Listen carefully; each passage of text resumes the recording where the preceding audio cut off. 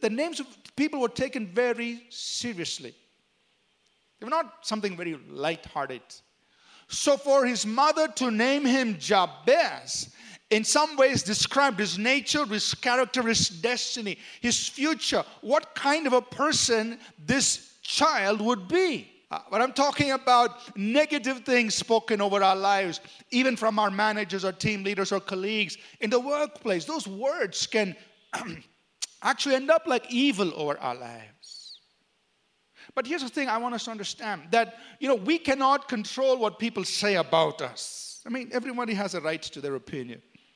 But you don't have to come into agreement with that.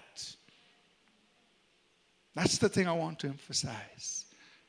Everybody has a right to say, but you don't have to agree with what they say about you. Amen?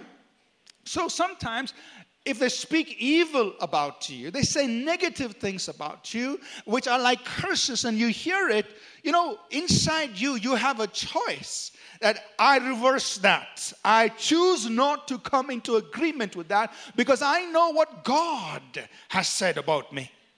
You know what God has said about you. We must recognize that. Sometimes we forget and we think that the negatives people are speaking over us. Well, he's, such an important person. He's saying this. Well, they have a right to their opinion. But when people speak evil over your life, you make a choice to say, God has blessed me.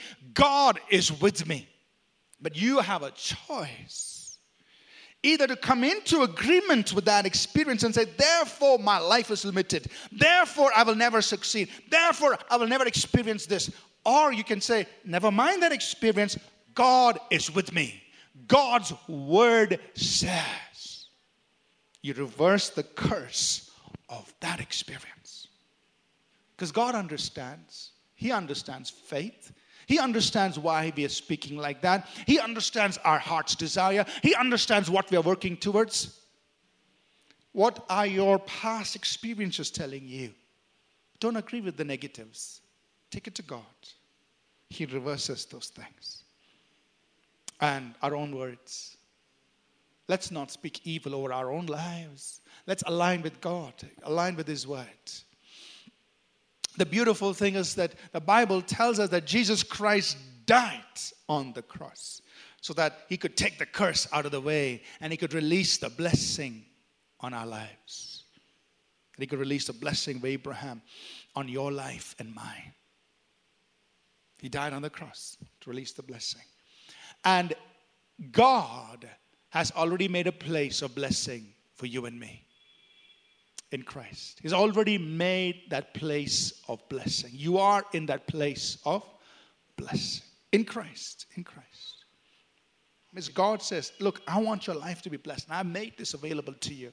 In Christ, He always causes us to triumph. That means there is always this possibility of increase, of enlarging my territory. God's made that available for you. He says, I will cause you to triumph. So things are difficult in the workplace. God says, I'll cause you to triumph. Things are difficult at home. God says, I'll cause you to triumph. Things may be difficult in other areas. God says, I will cause you to triumph. Now look, if God wants to make you triumph, who can stop you or stop God? That's it. He says, I will cause you to triumph. I'll cause you to win. So you and I agree with God and disagree with the words people speak or with our circumstances, or even don't be troubled by what things happen around you in your workplace. That will not affect you. God has promised that no evil shall befall you. No plague will come near your dwelling. That's your promised place. In 1 John, he says that evil one cannot touch you. 1 John 5:18. The devil can't touch you. So this is a place of blessing God has already made available for you. But the thing is, you and I must agree with God to reverse the curse.